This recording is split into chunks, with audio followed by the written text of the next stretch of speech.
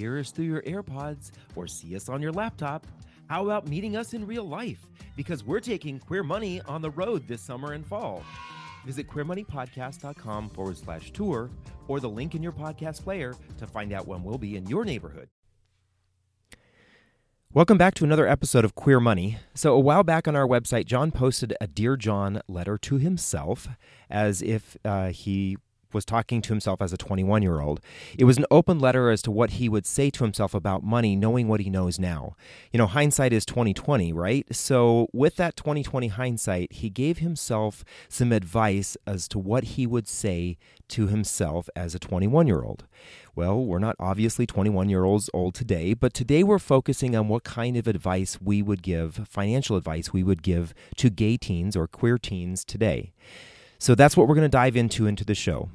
Thanks again for listening to the show. If you know a gay teen, share this episode with them, especially if they need some help to be better prepared for life and financially to know things will get better. So let's get on with the show. So here we go, David. Would you please just give us a little bit of a background of what life was like for you as a teen?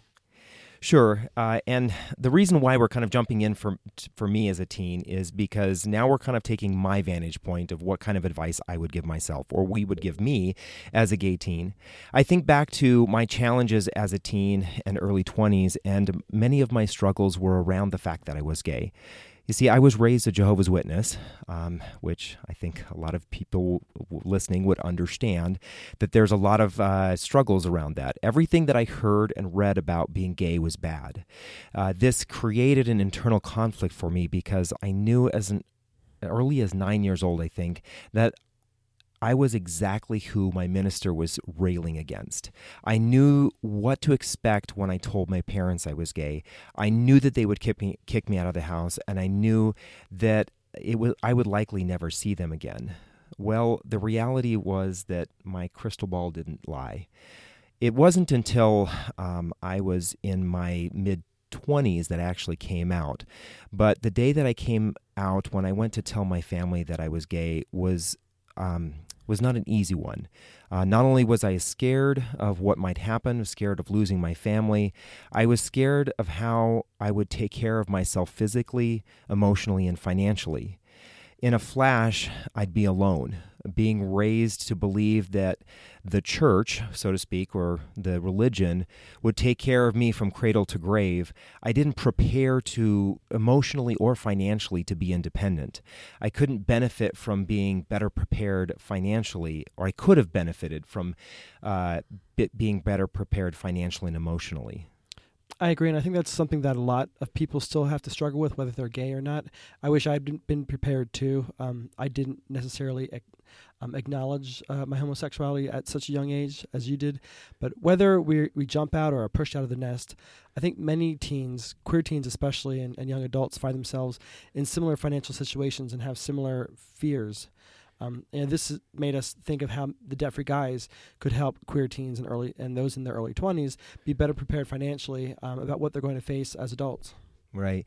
You know, I think to those struggles of my own, and I think, John, you had some struggles when you came out as well, and I think a lot of struggles in life would be maybe a little easier if we knew how to support or take care of ourselves financially, especially as we are in our mid to late teens or early 20s. If we have that kind of financial security, it's a little bit easier to deal with other things in life.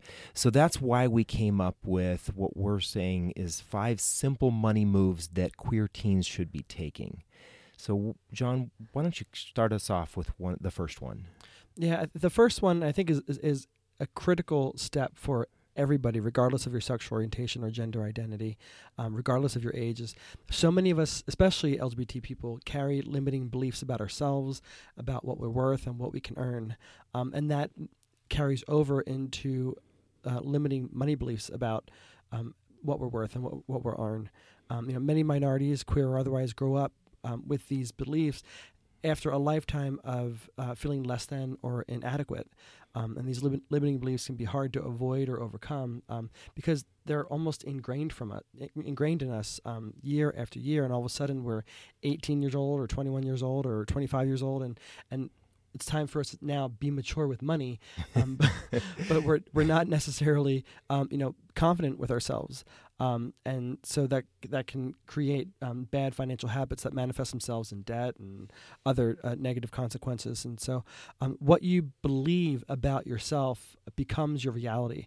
And we see that so often in the people that send us emails or send us direct messages, and that they're struggling with these limiting beliefs about themselves. So to the best of your ability, figure out what your limiting beliefs are about yourself and start addressing them. Tear those limiting beliefs down. And we've got some tools on our website that can help you out with this. But you deserve as much success and happiness as anyone else in the world. No one is more deserving of success, financial security than you are. And so it takes time. David and I are still working on ourselves, but these limiting beliefs can be torn down, and you can achieve the financial security and other happiness that you're seeking in life. Right. Yeah, I would definitely agree with that. I know that in previous episodes recently, we had Todd Sears on our podcast, and he mentioned that a lot of individuals who he has seen become successful, and he runs the organization Out Leadership, which encourages LGBT people to become executives at major companies around the world. And one of the things that he said was that at some point you have to say to yourself, I need to get over this. And the other really powerful thing that he said is, if you really think about it, there are so many more people that want you to be successful as an LGBT person than those who don't. It may not be apparent, especially if you're looking at your immediate family or your family in general or your religion, but there in the world, there are so many more people. Rely on those people, look to those people. I will say that the second step here is actually a true financial step. As a young person, you're probably starting to earn some money as a teen. And I remember back one summer after my grandmother passed away, I painted her house as a kid. I was 17 years old, and my parents and my uncle gave me $1,000 for doing that. Unfortunately, being naive, I spent all this money. I wish I would have invested it so that I would have had some security after I was, in a sense, kicked out of the house. Today, if I had opened up an account, invested that money, I know that I would have had that as a financial resource. So today we're encouraging you as a youth, as a young person, to open up what we call a Roth IRA. This begins preparing you for retirement, but the nice thing is it can be basically a savings account or a financial security in case you do need to take the money out.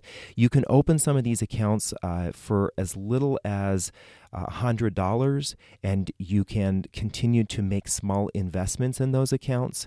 The nice thing is that you will be putting it in an account that will allow it to grow tax-free. You won't have to pay any taxes on the money as it grows.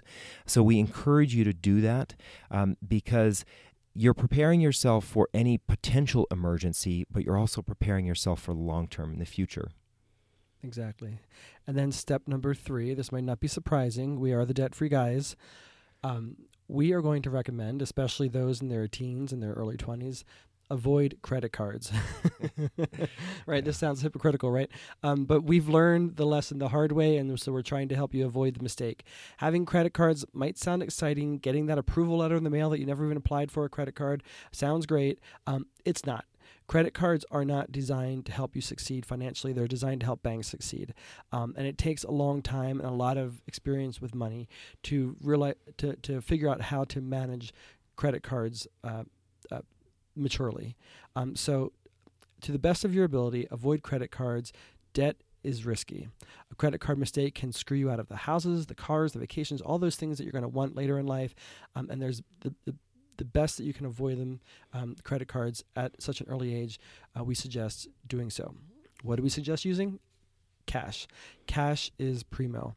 If you want to build a credit history, and at this point in your life, you might be starting to having that discussion with yourself that you want to build a credit history, there is a trick. And in fact, we've used this ourselves. We've shared this with many people, and we've shared this with our nieces. We have 3 of them. We've shared this with all of them because they've all come to us with the same question about building credit. What you can do is go to a gas station, apply for a gas station credit card. You're going to likely need to buy gas anyway. A gas station credit card can only be used at the gas station or the gas station company that you apply for. And for the most part, you can only get gas with it. So you're going to drive anyway. You need gas. This is a great resource to help you buy gas on credit, and then make sure that you pay that credit card off before the due date every month. And you can only probably get a couple $100 maximum credit limit on a gas station credit card anyway. So you're bound to not put yourself in a financial position that's precarious. But use this credit card, pay it off before the minimum balance or before you are required to make a payment every month. Keep that balance at 0, and you will over time be able to build a nice credit history. Right. I think that is a concern, because for so many youth today, whether you're starting college or you're getting out of high school, there's all these lures out there. Your parents maybe have even given you a credit card, but we encourage you to try to get off of that train of using credit cards throughout your life. But one of the keys in the next step here is that we do encourage you to track your spending. There's lots of apps out there. We're actually going to encourage you to look at one of them called Honeyfi. Although the app is designed for couples to do better with their money, you can still use it as an individual. Now, the reason why we're encouraging you to do this is because most of us go through life, and this was the case with John and me, that we went through life completely unaware where our money was going. It would come in to our checking account or our bank account, and then it would go right out the door, and we had no clue as to where we were spending. Using a tool like this, like Honeyfi or some of these other ones, whether it's Mint or Personal Capital, these other tools, they allow you to basically get a picture of how much you spend on each of these different categories, how much you're spending on food, how much you're spending on clothes. All those kinds of things are a great way to kind of get yourself into this regular, at least once a month, checking in and seeing where you're spending your money, because then it allows you to understand how you live your life and be able to spend money on things that truly make you happy rather than things that just momentarily make you happy. Exactly. And then step number 5 is live below your means. Take it from us. David and I had this, learned this lesson also the hard way. But if you spend more than you make, more than you earn, you will always be broke. It's like a law of physics. You just cannot spend more than you earn. And in fact, recently Sports Illustrated did a report that showed that 78% of NFL football players go broke because they live beyond their means. Now, we all think that, you made it to the NFL, you're going to be rich and you're famous and everything's great. 78%. That is a gigantic number. Right. 78% of NFL football players go broke. So that goes to show you that it's not about how much fame you have. It's not about how much money you earn. It is about how much money you spend. I mean, I think Johnny Depp is another current example. Made millions and millions of dollars in movies, has had a stellar career in movies, and for all intents and purposes right now, many of us are as wealthy as he is. Yeah, it's very sad. Right. So the part of the reason why that John and I are reaching out to you as adults, if you have teens who are LGBT, or if you know someone who is, or you as a queer teen, part of the reason why we're reaching out to you is that we see so many people in the LGBT community today who are struggling financially, whether that's because of low wages or because of unconscious spending. The reality is there's a significant number of us in the LGBT community who are spending unconsciously. John and I were prime examples of that. But the reason we're doing this is because we care about our community. Our goal is to help change that. We don't want to see people in our community struggle. We believe in a strong queer community, and part of that is that we're financially strong. We want to help both young and old alike live our best lives. It's a huge impact on us as a community if we can get off on the right foot, especially to you young queer people. Getting off on that right foot will immensely change your life, especially if you do take that financial step. So we encourage you to follow through on these steps. Make sure that you take a look at the show notes for this podcast. You can see each of these steps written out. If you have any questions, of course, feel free to let us know. Exactly. So if you're a gay teen or an adult who's LGBT, or you have an adult who's you're an adult who has a child who's LGBT, and you have questions, please feel free to reach out to us. We have an amazing resource on Facebook. It's the Queer Money Facebook group. You're certainly welcome to join that group. Take part in the questions and discussions that go on in there. Feel free to ask any questions yourself. There are a lot of people who like to respond to questions in there, so it's a great dialogue, and it's all about helping the queer community become better with our money. If you want to have a more private or one-on-one conversation, feel free to email us at media@debtfreeguys.com, or you can always direct message us on pretty much any social media platform at Debt Free Guys. We will respond as quickly as we can. Sometime we're a little bit slow, but it's just the two of us running this business. But we will definitely get back to you. So thank you again for joining us for another episode of Queer Money. Come back next week. We have a very exciting podcast for you, and we think people from all ages will enjoy this one. Our guest channels and provides financial advice by channeling her best David Bowie and Ziggy Stardust. That sounds weird, but it is a lot of fun, and you're going to love it. So please join us next week. Until next week, live fabulously, not fabulously broke. Thanks again. Bye-bye. From Los Angeles, California to Winooski, Vermont, we're taking Queer Money on the road. Join us as we gamify personal finance with Queer Money Bingo, or catch our signature Live Fabulously, Not Fabulously Broke talk, and so much more in between. Check out queermoneypodcast.com/tour, or the link in your podcast player regularly for date and location updates.